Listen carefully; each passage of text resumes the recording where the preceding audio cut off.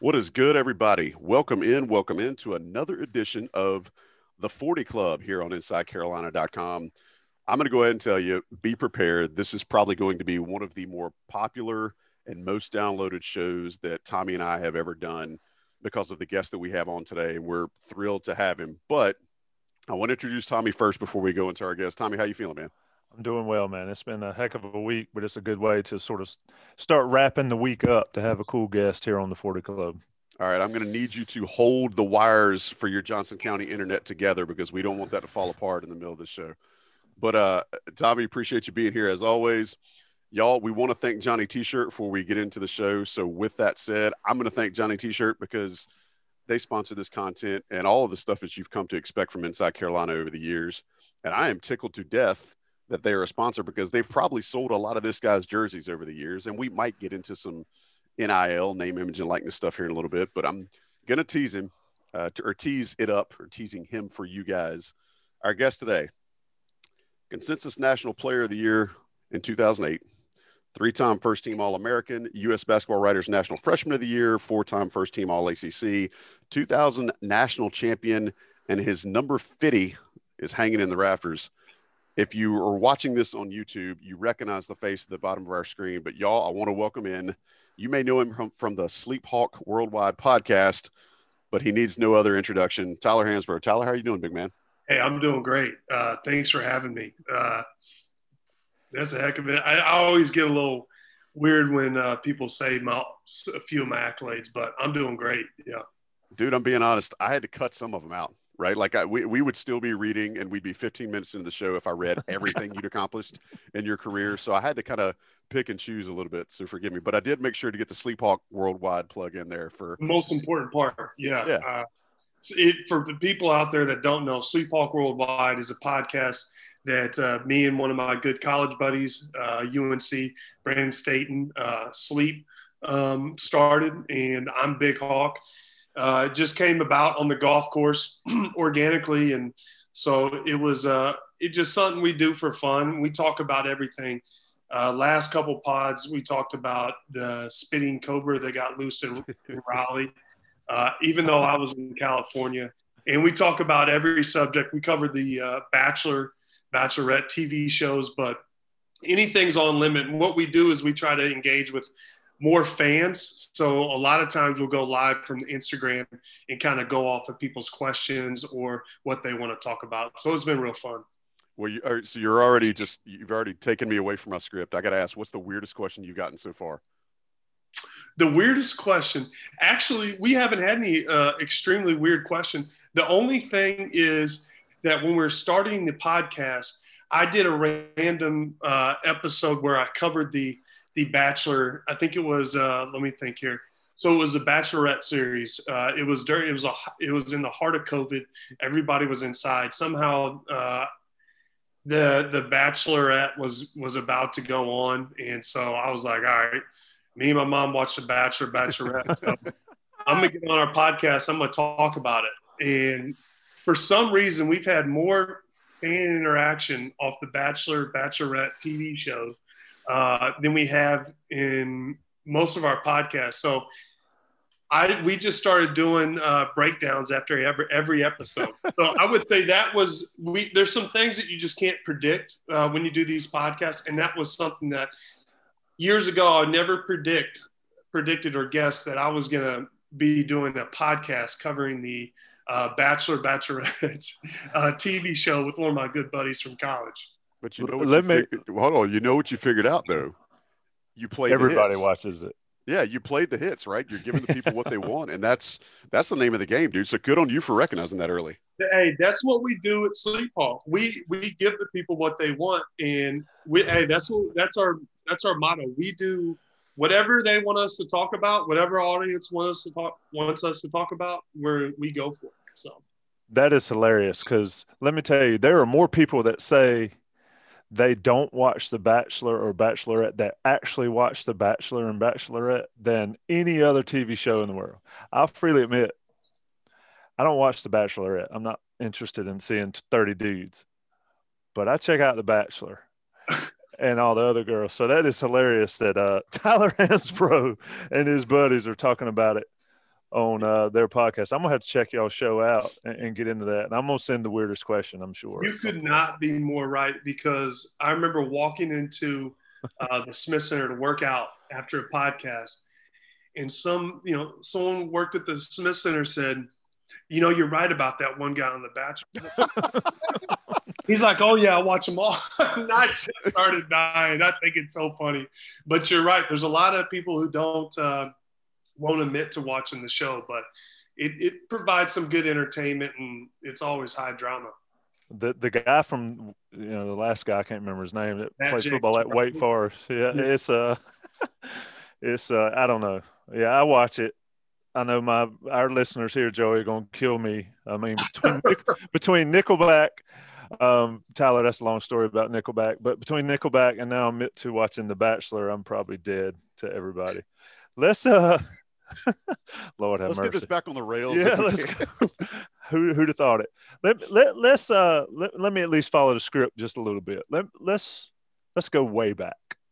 Mm-hmm. Tyler Hansbrough, as a child, as growing up, I had older brothers that kicked my butt, and I had to toughen up early and had siblings and then friends. The one question I've always wanted to ask you is, where did the drive come from? Where did the intensity that you've always seemed to have, or at least you have on the court, where did that start? Where did it come from? How did it develop? I would say it came from my kind of the community where I grew up in small town Missouri, Poplar Bluff. I don't think it's I don't think you can contribute to any one person or, any situation. It's not like I was getting my tail kicked and I had to, grow up fast and get tough. No, it was a combination of, being taught from some early coaches, my parents, my grandparents, that if you want anything in life, you got to work for it. And so I always approached it with that aspect. And I love the game of basketball. And so working at basketball to me is something that I enjoy. I never viewed it as, oh man, I got to go in here and work. Like I love going in there and practicing my game. I love working in the post moves. I love being in the gym. I love being in the weight room. And so I also liked my teammates. And so it was always an enjoyable thing for me. And there's nothing more meditating or calm to me than walking into the Smith Center when nobody's in there and just working out, just working on some post moves. And so I would say it's not one instance where I can say, oh, that's where I really learned to work. I would say it's a combination of things from coaches, everyone that I was around growing up. And also I had a lot of teammates growing up that worked really hard too. So I had some pretty good examples as well. When did you figure out, you said you love basketball, and I'm a firm believer, if you don't love it, you don't play at a high level, no matter what sport you're in. At some point, the love has to be there. But when did you know that basketball was going to be your thing? I knew as soon as I started playing as soon as I touched the basketball and started shooting around, I loved basketball. And I grew to love the game. It wasn't like a revelation or, this particular instance. It was, I remember I started playing a little bit with some kids in my neighborhood, and I started, playing pickup basketball on the playground, and I loved it. And so every day after school, I would try to work on my game, try to work on my jump shot, and then start adding moves. And so that's how I grew up to play basketball. And then we started getting into junior high and high school. And then I remember in high school, I was actually real skinny. I was like 6'8", 6'9", and I probably wasn't even 180 pounds. And so then I started adding the weight room to it and then nutrition at such a young age.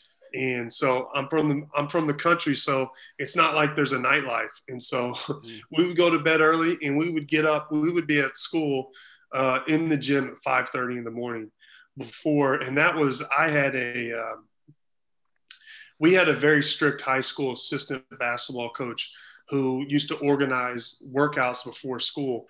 Mm. And I think it was really great for my high school team and for my development too, because it instilled a little bit of discipline and work ethic in me as well. So I've never viewed it as work or, something that, I don't want to do it today.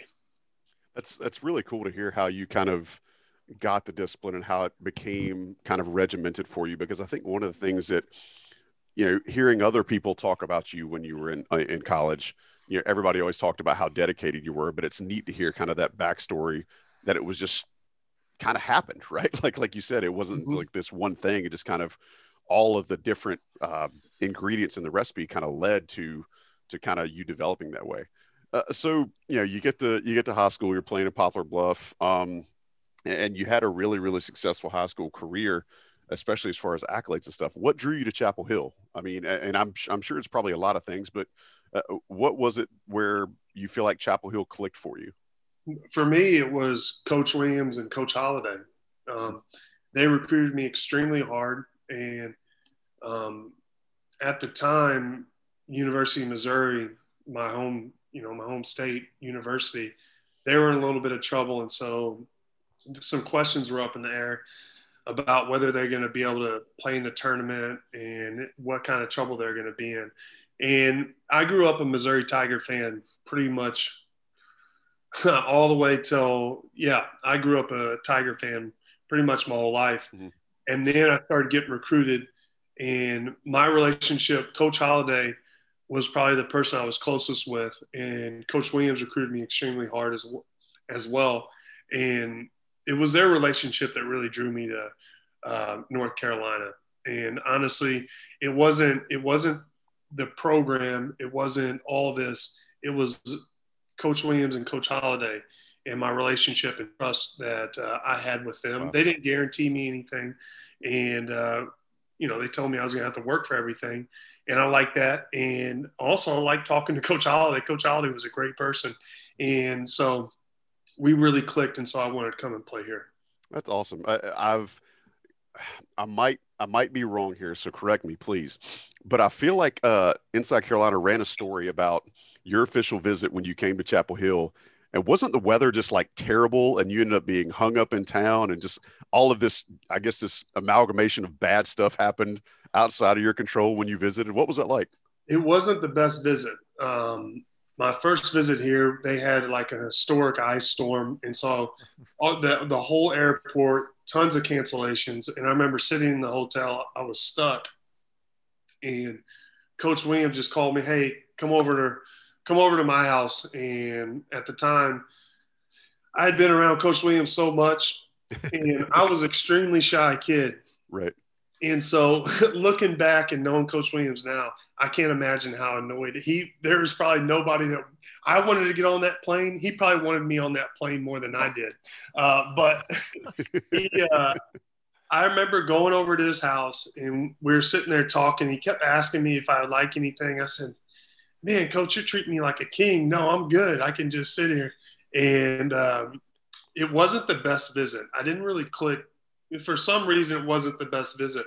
And then I took another visit, and Wes Miller, one of my best friends now, hosted me on that visit. And we had a great time, and I kept in touch with Coach Williams and Coach Holliday.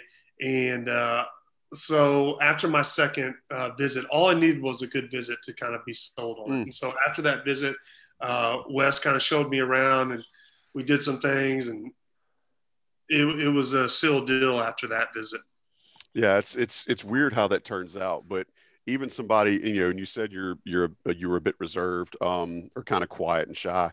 For somebody that seemed as introverted as you did, you mentioned Wes Miller kind of helping really make that and facilitate the connection to Chapel Hill.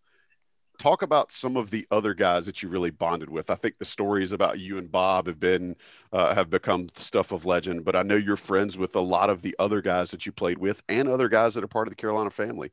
Do you want to talk about a little bit some of those relationships that really kind of not only helped you become part of Carolina, but just helped you become the guy you are today? Yeah, I mean, that's such a complex question because And I say that because North Carolina it's such a family atmosphere. And literally, if I remember lining up in the free throw line, and I've never met Vince Carter in the NBA when he was with Orlando. And I lined up and I said, "Hey, what's up, Vince?" And we talked like we knew each other. And so that was a very unique relationship, just being part of the Carolina family and talking to a former player. That was really cool. And I will say some of my more tight relationships, like my roommate for 4 years, Bobby Frazier, he's like a brother to me. I keep, I, we're in a group text. We probably text every day. I mean, and Marcus Ginyard, Danny Green, I saw Danny at Marvin's wedding, and, you know, Mike Copeland, Quentin Thomas, all those guys that I played with were extremely tight, and even the managers. And I'm really lucky to be part of this program and to have those relationships, because I think that's what makes Carolina special. I don't think there's one university out there that has the type of relationships that the players do at Carolina, and you throw in the rich tradition and the former players.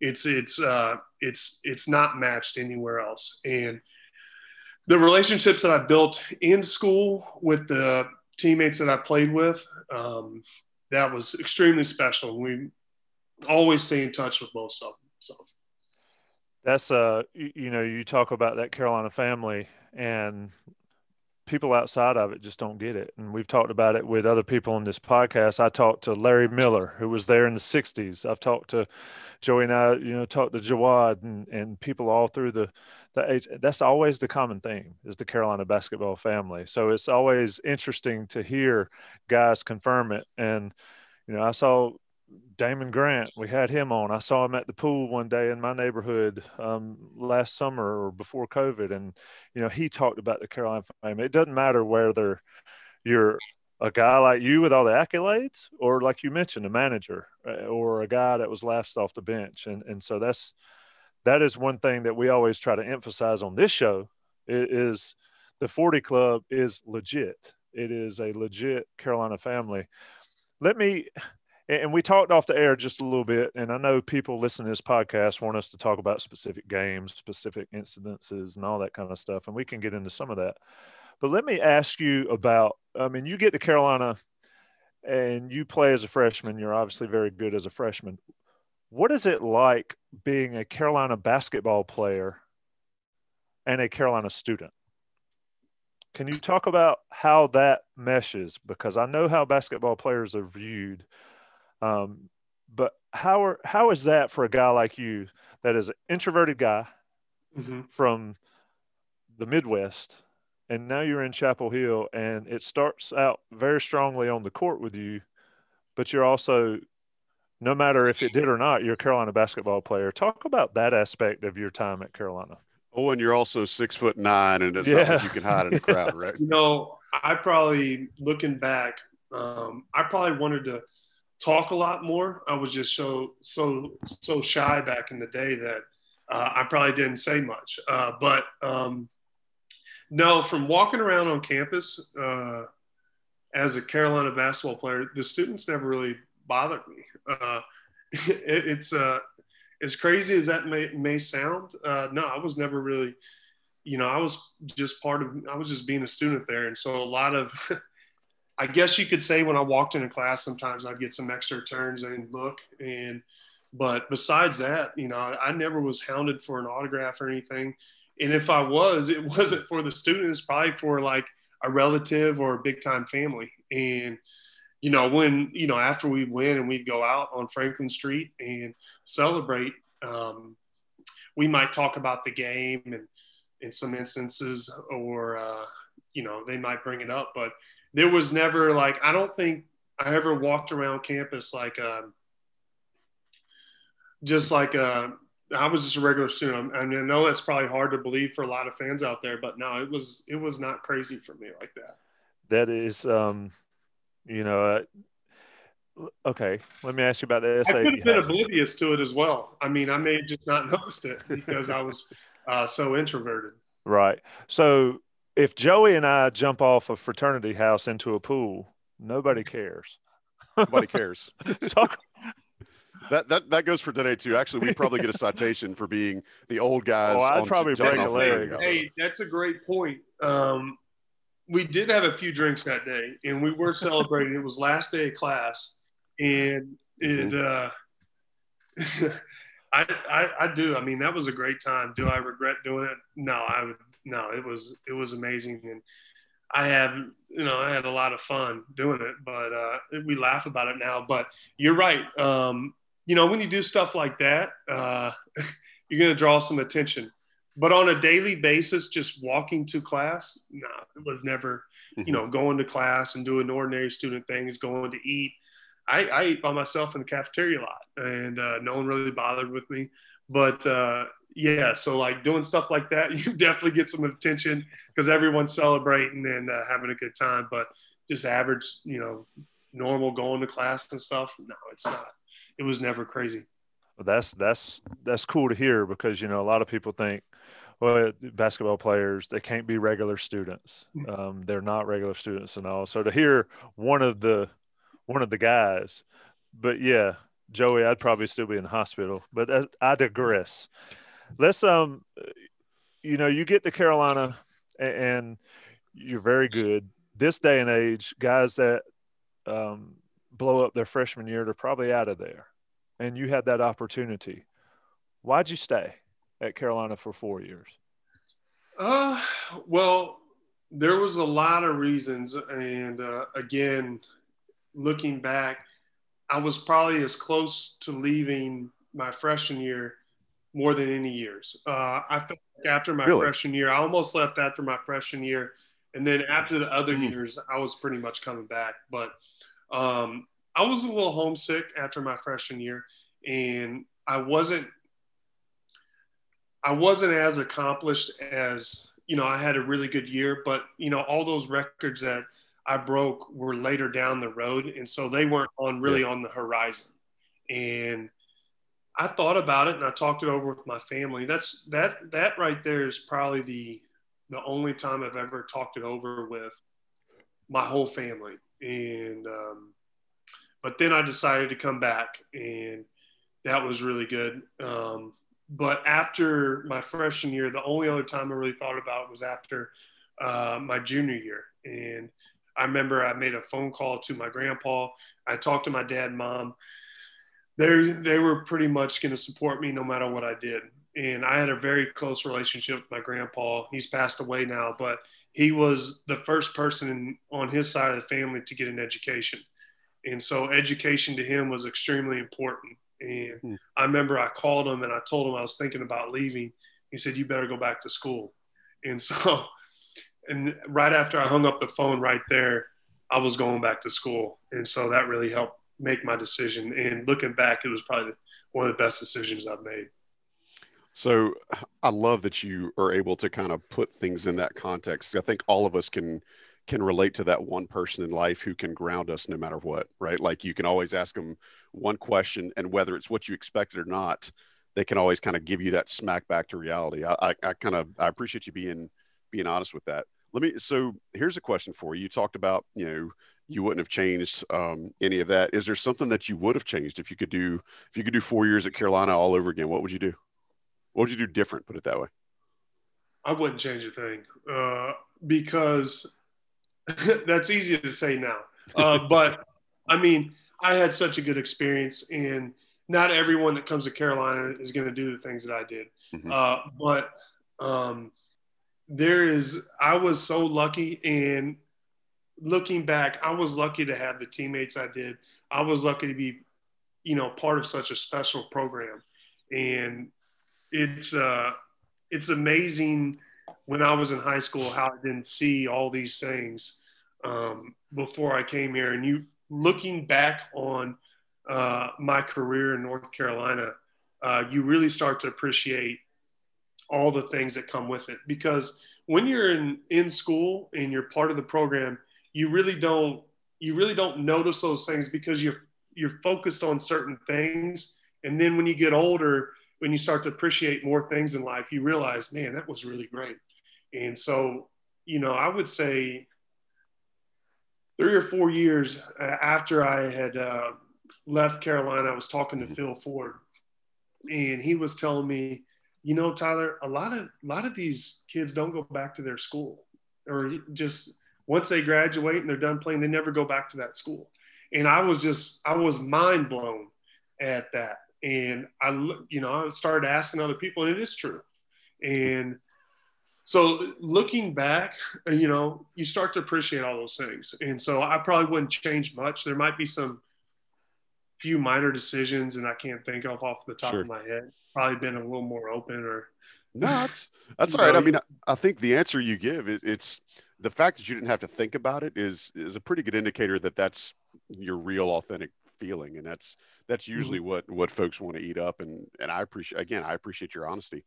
All right, you and I actually crossed paths a couple of times, because I think we share some of the same social circles in far reaches, but you and I worked at Eric Montross's Father's Day camp together one time. And one of the things I want to throw out there is you probably have the most high selling, or one of the most high selling jerseys in the history of Carolina basketball. What's it like? And this is something that jumped out to me when we were at that camp. What's it like seeing a kid wearing your jersey, pretending to be you? And then the backup to that question is, who did Tyler Hansbrough pretend to be when he was growing up in Poplar Bluff, Missouri? Oh, I love it. I love when I see a 50 in the crowd, and especially because I guess it's a little cocky, but especially since it's front row, I know it's mine, and I don't know, and so I take a sense of pride in it. But the funny thing is now is a lot of the kids probably didn't see me play at Carolina. And so the fact that there's still some jerseys every once in a while that I'll see or I'll look at, and they haven't seen me play, I think that's really cool. But growing up, who did I look up to? So there was a junior college in my hometown. I went to about every game. My grandpa and my dad, we used to go all the time. And so a lot of those players that actually the Trail Sprewell played there.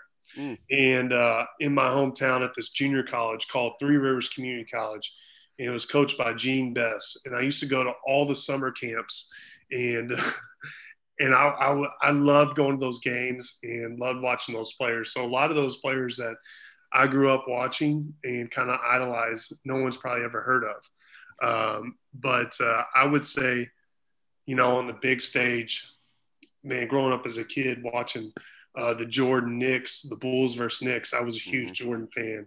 I really liked him, and I would say unfortunately that's the answer for a lot of people, but that's my answer. All right, you mentioned Jordan, and clearly you've had interactions with him. What was it like meeting the man? Well, I met him in college once, and it wasn't like a long. Just came over and dapped him up, and what it was he came to something he was eating at Top of the Hill, and when I walk up there, I was like, all right, what's going on over here? And I see Jordan over there eating with a bunch of people. So I walk over there and I said, damn, man, you had to steal my spotlight tonight. This is my spot. What are you doing? And I thought that was really funny. And he dapped me up and started laughing. But now when I signed with the Hornets and I played there, it was pretty cool being around Jordan and seeing kind of like his passion for winning and stuff. So it was, he's the man. So yeah, that was really cool.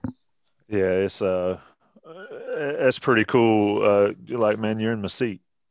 Not many people can get away with telling Michael Jordan that. Let's you mentioned Phil Ford earlier, and we were talking about you being and staying in school 4 years. Phil Ford, the story he's always told is Dean told him to go after his junior year, told him to go pro. You need to go. And he said, that's fine and well, but who's going to tell my mama? Because she valued the education and all. And the fact that you had your granddad to ground you and keep you there. It's fascinating to see guys leave so early. And we've talked about this on this podcast with other guys. We've talked about it a lot on Inside Carolina. Is like nowadays whether it's Duke or even Carolina to a certain extent, there's guys that come in that you don't even remember. You don't even remember they played there. Your opinion, and I don't want you to call out guys or whatever. Everybody has to make their choice. But what do you think about the culture or the what college basketball has sort of become a little bit in the last half decade, where guys just, it's a pit stop?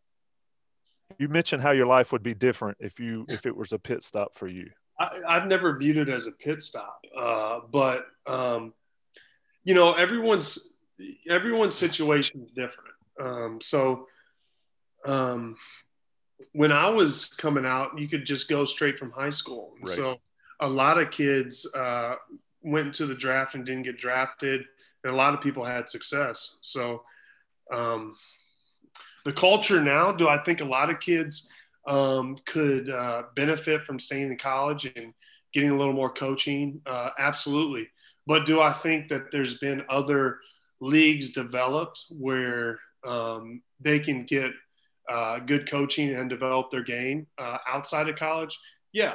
And so some kids just don't even care about going to college. And that's unfortunate, but not every college is North Carolina. Not every kid is going to a North Carolina where they're going to have these special moments. So Sure. A lot of them they value the next level as the utmost important. What I do think is a bigger deal is who they're listening to that's telling them that you're going to be this pick, or, hey, you go in the NBA and do this. Because there's a lot of misinformation given to a lot of kids that a lot of kids will believe. And I think what they do is they forfeit their opportunity to really grow, get an education, and develop these friendships based off of information that they're hearing from people who may not be as truthful with them. And so to me, that's a little disheartening, because I know how hard kids work, and I know how hard and difficult the next level is. And a lot of kids aren't ready for it. And a lot of kids may be ready at a basketball level, but from a maturity and a business perspective, they just can't take that. And so that's something else that you have to figure out. But I like the way the NCAA is going, and I like how I think college basketball is going to be pretty good. And so regardless of whether they're going to keep doing one and dones, but I think we're going to see more guys starting to stay. And I think that's why you see the rise in teams like Gonzaga or Villanova, is because they get those kids that are usually going to be there for 4 years that were kind of the fringe guys. But now all of a sudden, one or dones are going to Villanova and Gonzaga. Mm-hmm. So I'm going to be interested to see if they can maintain that with getting all these high profile recruits now. But yeah, you're right. A lot of kids should look at what they can benefit from staying in college. And I don't think they really weigh the positive and negatives before they make that decision. And a lot of times the positives aren't really what they think they are. And so that's a little disheartening. Speaking of experiences, okay, freshman year, you guys went out of the tournament fairly early. Sophomore year, Georgetown in the Elite Eight, which Dewey Burke talks about how just absolutely devastating that was for him being his last year. Kansas in 08, championship in 09. Does that championship in 09 happen if 07 and 08 aren't such bitter endings? The championship in 09 happens regardless of what happened the years before, because we were so talented, and we were by far the best team in college. I don't care how many losses we had or what happened the years before. We were winning in 09. But I will say the fact that we lost to Kansas the year before, it put a drive in us that summer to really push us and become, almost meet our potential. And so I think that was good for us. But I think we win in 09 regardless. But Georgetown was extremely tough. We also had some young players. And so that was a tough loss. But if you're going to compare the Georgetown and Kansas loss, Kansas is the toughest loss. It's not even close. Losing to coaches where he just coached, and then having the fans at Kansas giving Coach Williams a bunch of saying things to him and for what he's done for that program. I know he really wanted to win that game, and so I was kind of upset that we couldn't really pull it out, and it was a really tough loss. And that was just a bad situation all around. Indeed it was. I know a lot of people have talked about the aftermath of that a lot. And it's the 07 game. And I guess another layer of my question is if you win it in 08, does everybody go pro? Or like in 05 they win it and everybody goes pro. Well, anyway, it's interesting. Let me take a second to talk about Johnny T-shirt and take a short break here. And we'll get back to it because I do want to ask a comparison question for you. And I want your honest opinion.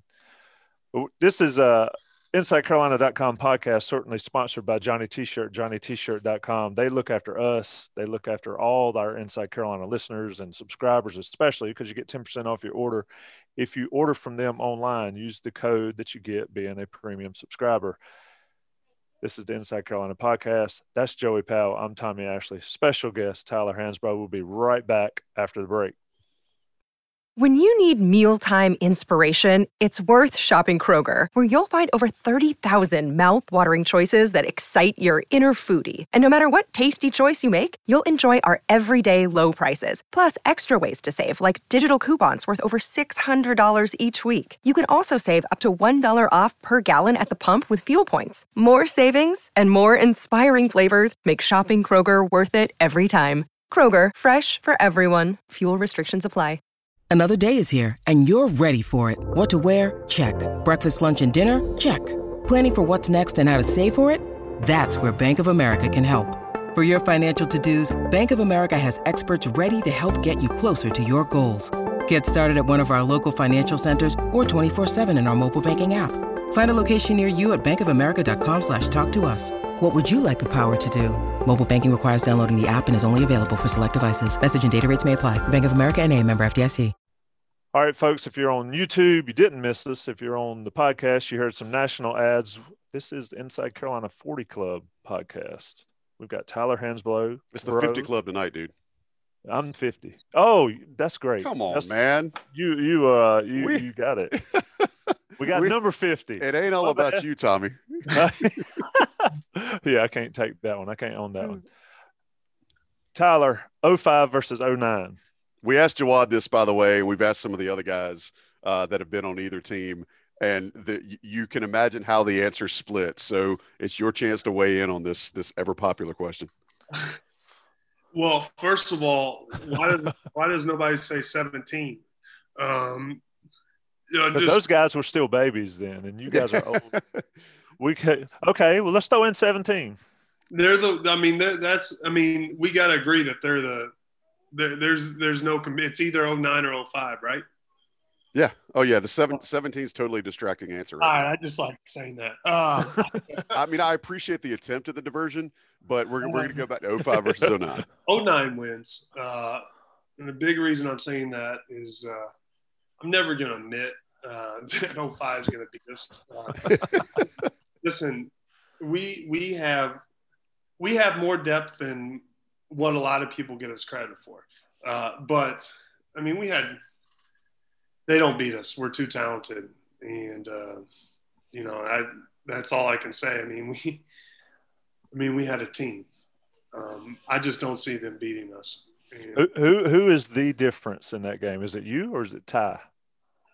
Or is it Wayne or Danny or whoever? Who's the X factor? Yeah. So you're taking Tyler Zeller. Zeller was hurt in the championship game, but Tyler Zeller played, beginning of the season. So is he hurt or is he out? He's out. Okay. So we have Ed Davis. We have Dion, myself at the big position. Man, I really don't like bringing this one up, but I think the difference is going to be the bigs. I just don't think Jawad was more of an outside guy. Marv was more of an outside guy. And so it kind of leaves them vulnerable because we would run a lot and we'd post up and we'd beat people up on the glass. But you do have Wayne, DG, Ty, and we had depth too. So it's I just think we're talented. Obviously, they're really good as well, but I don't think they have the talent that we do. And Dion probably doesn't get the credit he deserves for how good he played. On a monster game against Michigan State. Absolute monster game. Was unbelievable. So people don't talk about him much, but he did some big things for us in 2009. Was a huge piece. He's certainly living the life now, but yeah. South of Spain, you think? Yeah. Let me ask a question. Did that game ever happen? Did you guys, when the guys came back to school, what's the closest y'all ever got to being able to recreate? That game would never happen.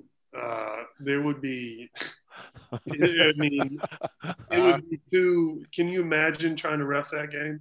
No, I want no part of that. No, that game. No, we never played it. I mean, the closest you get is a pickup game, but that's totally different.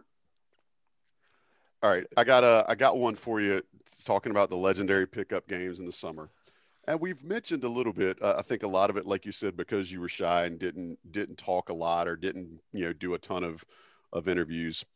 But I got to ask, there's a bit of a cult story out there that involves one of these summer games where you and Jerry Stackhouse was in the game as well, and you got the best of him on a break and may or may not have punched one on him.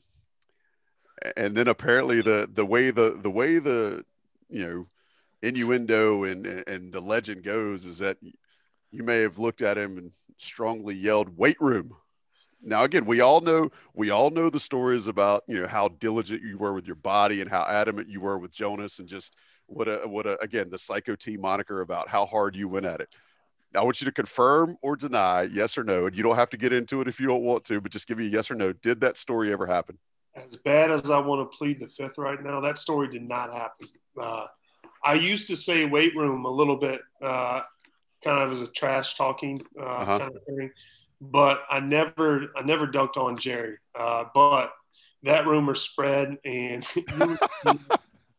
yeah, people love that. And so there'd be sometimes I'm just like, oh yeah, it was a great moment. But no, that did not happen. Well, man, so look, as much as I would love you to have confirmed and said that it happened so we could kind of keep the myth alive.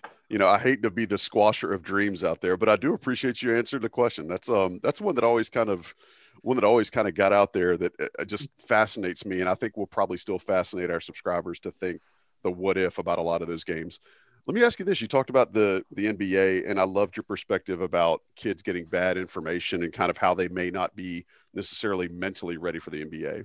You stayed 4 years of college and then went and played in the league. Did you enjoy the NBA? Like, aside from playing basketball, which you've admitted that you love, did you enjoy the NBA outside of the games?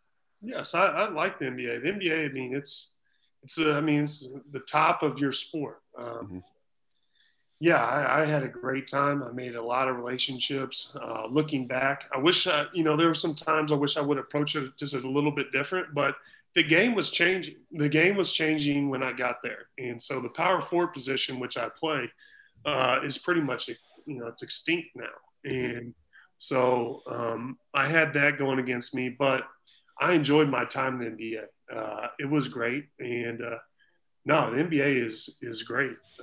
Who do you like in today's game? You mentioned the fact that it was morphing a little bit, and the four position's so different than it was because you see so many teams running 4 and even 5 out. Who do you like in today's game? And we got the finals going on right now, and Giannis, and you see guys like Chris Paul still playing and doing well. Devin Booker's an amazing talent. Who does Tyler Hansbrough like, or whose game do you love to watch right now? I love watching Jokic. I like watching the Joker. And half the reason I like watching him is because he looks like you would never imagine this guy is the MVP of the league when he walks in to play. I mean, he looks a little out of shape. And then you see him play, and he's putting up numbers, and he's making incredible passes, and he's a big man. So I like watching him play. I'm a big fan of Chris Paul and what he's done this year. I think the fact that he's able to lead a team at this age and kind of turn his NBA perspective around when a lot of people have written him off. Mm-hmm. I think that story is incredible. I've always liked LeBron. I've always thought he's an incredible talent, and he's one of the premier athletes. When you talk about people in this generation of who would you go to watch, who would you pay money for, LeBron's got to be, if not one, two. He's incredible. Best player you ever played with? Like on your roster, best player you ever played with. And it doesn't have to be like the marquee guy. Like, you know, it could be somebody that like a JaVale McGee, who I never thought would have the career he's had. But who's the best player that you, in your opinion, played with?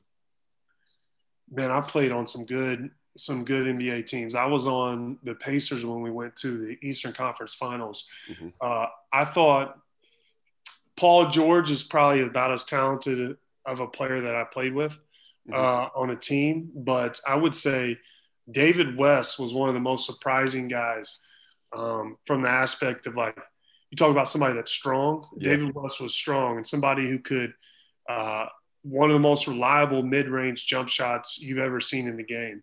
And his post moves were always good. He had the right hand and left hand. So when the Pacers signed David West, I remember playing against him. I was like, man, this guy's legit. He's one of the best players I've played with, and probably the most talented, and would probably be Paul George. Paul George overall, you'd probably have to take Paul George. And also I played with Roy Hibbert. A lot of people knock on Roy Hibbert, but I played with Roy when he was one of the best bigs in the league. He could do everything. He could pass, he could block. He had great post moves, and he doesn't really get the credit he deserves because he's kind of big and he looks a little goofy, and people just unintelligent basketball people just tend to knock him. But he was highly effective, and he was the best defensive player I've ever played with. Yeah, that David West, man, Joey, you knocked where I live. David West is from right down the road. Garner Road alumnus. There's Absolutely. a lot of people have come through that Garner Road program that have had amazing careers.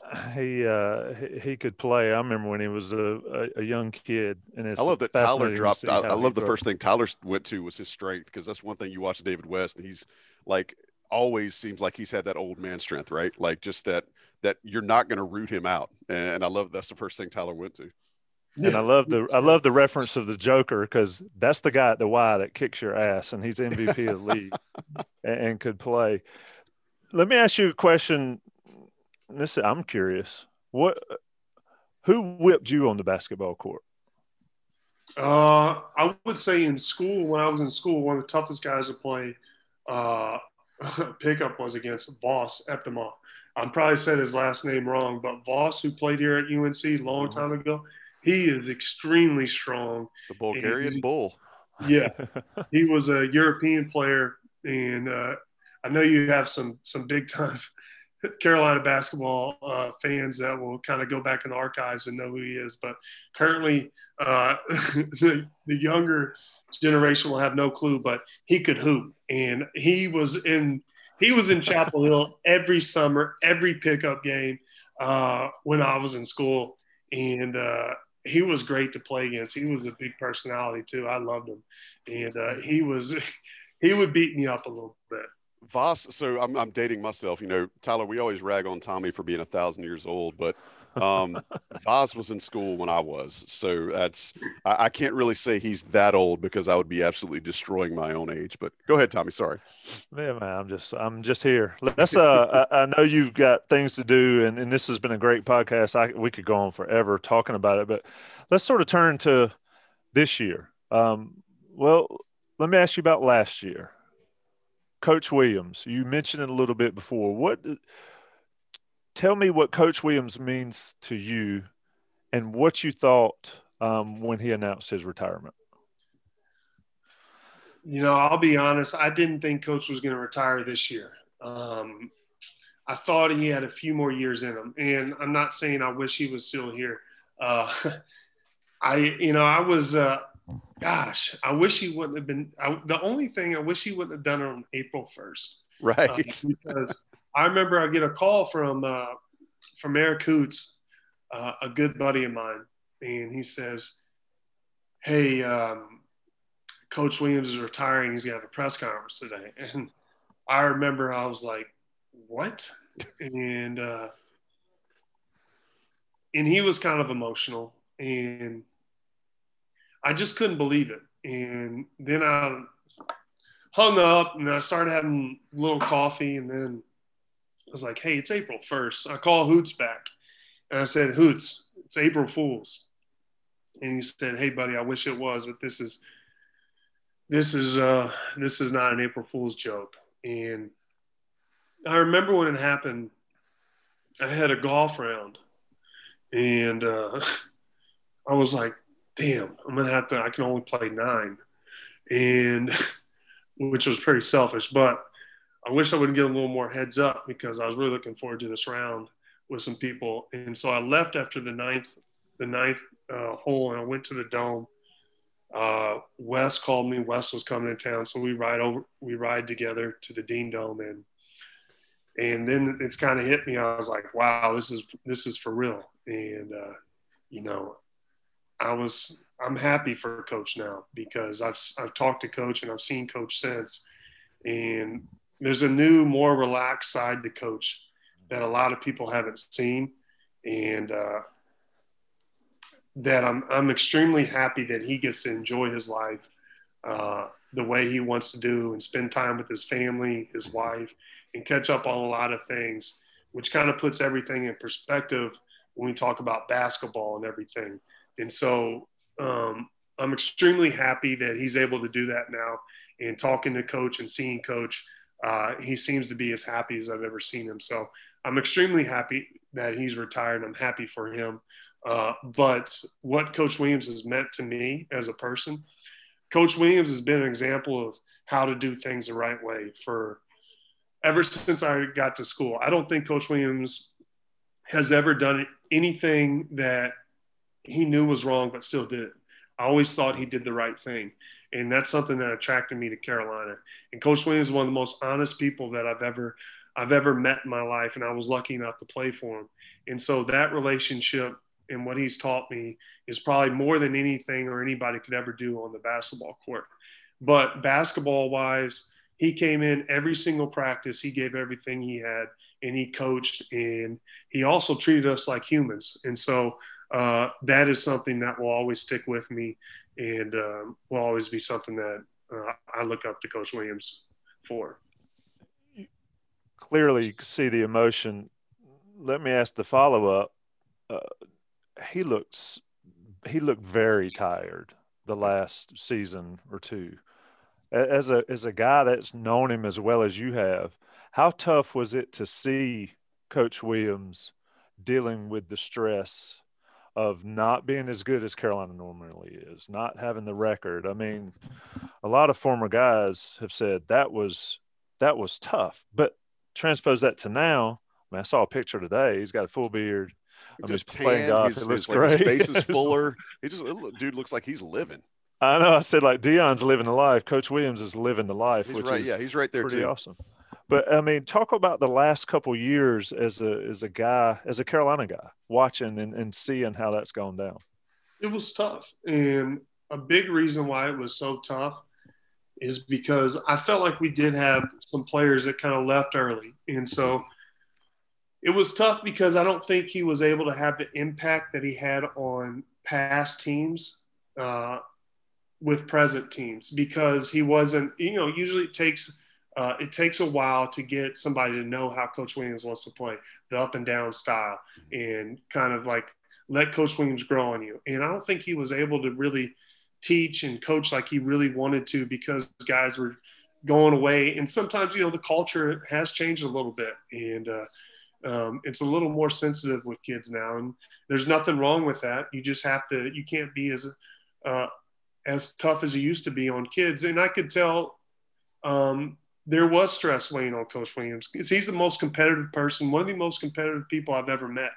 And I can't imagine the stress he was going through, trying to win everything he possibly could do, and losing games. And he needed that break. He needed to get away from the game, not just for his family, but for himself, as a human too. So I could definitely see that weighing on him, and it was tough. Hubert Davis is still a little different to say Hubert Davis is the head coach now at North Carolina. Carolina family, obviously. What's that mean to continuing that? I know we talked to Dewey, and Dewey had some strong feelings about the Carolina family, in particular guys. But now that Hubert's in place and he's had a great start recruiting and all, where do you see this 21-22 version? I mean, how excited are you to watch Carolina basketball this coming fall? I'm always excited for Carolina basketball, but I'm excited for Coach Davis. I'm excited for the guys. I think he brings a whole new kind of I don't want to say if the guys are rejuvenated or feel like they're going to get more, but I'm excited for Coach Davis. I'm excited for the team. I'm excited for the guys. I know they're working really hard, and I really like what he's done. And obviously, it's gonna be a little different for a lot of people, but Coach Davis can do a great job. I've always liked Coach Davis. I remember when I was in school, he'd come back and play a little bit, but he's one of the nicest people I've ever met, and he has a lot of energy and passion, which I really like, and I think that's rubbing off on the kids. And I can see that a lot of the players right now are working really hard, and so I like that. So you're segueing for me. We're getting ready to wrap this up with Tyler Hansbrough. I could relist all of his accolades, but that would kill the remaining time that we have with the guy. Tyler, you've had a chance to see some of these guys up close.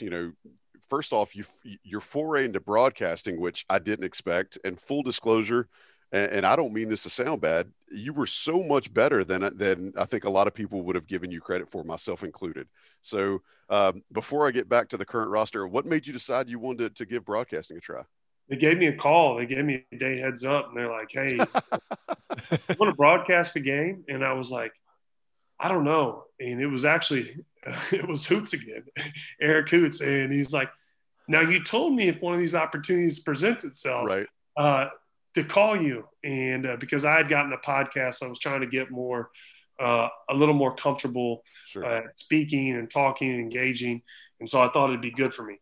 And so he was like, what else are you gonna do? You just gonna sit on your couch?